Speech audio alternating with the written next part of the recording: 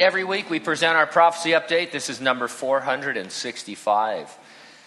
We do it because the Bible accurately foretells specific future events hundreds of years in advance. 80% of the Bible's prophecies have already been fulfilled.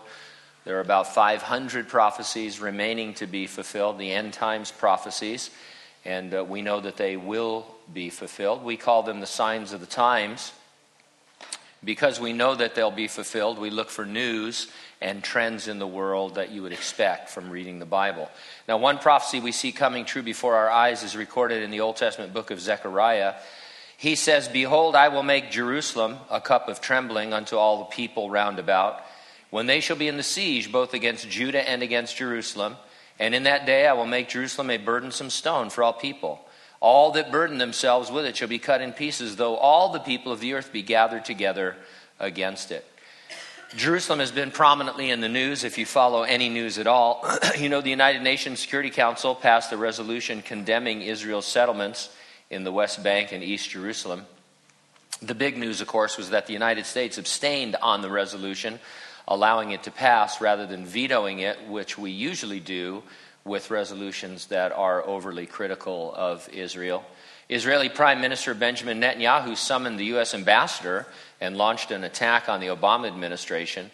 Nearly a dozen Democratic senators joined their Republican counterparts to condemn the UN for its anti-Israel efforts, specifically the action in the Security Council condemning Israeli settlement activity facilitated by the Obama administration. Now, meanwhile, Senators Ted Cruz and Marco Rubio and Dean Heller introduced what they called the Jerusalem Embassy and Recognition Act.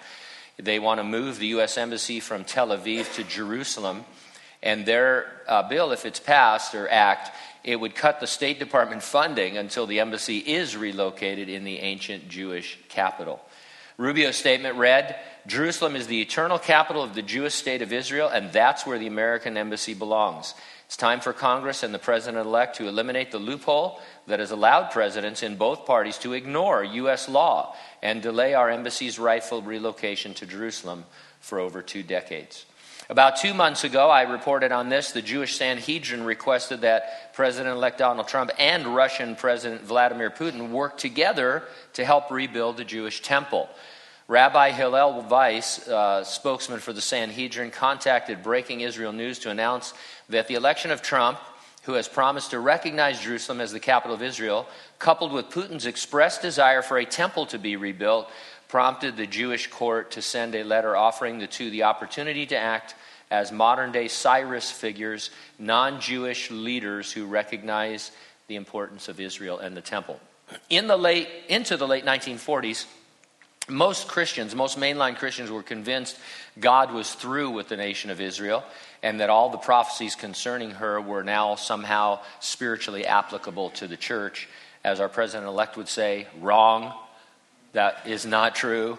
On May 14, 1948, the modern state of Israel was born in a day, fulfilling several prophecies itself.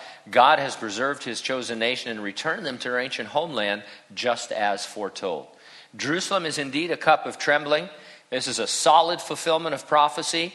All the other end times prophecies will be likewise literally fulfilled, including the coming 7-year Great Tribulation, culminating with the return of Jesus Christ. Now, Jesus promised he'd come and resurrect the dead in Christ and rapture living believers before the Great Tribulation.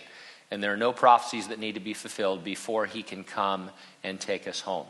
Are you ready for the rapture? If not, get ready and stay ready and keep looking up, because ready or not, Jesus is coming. Amen?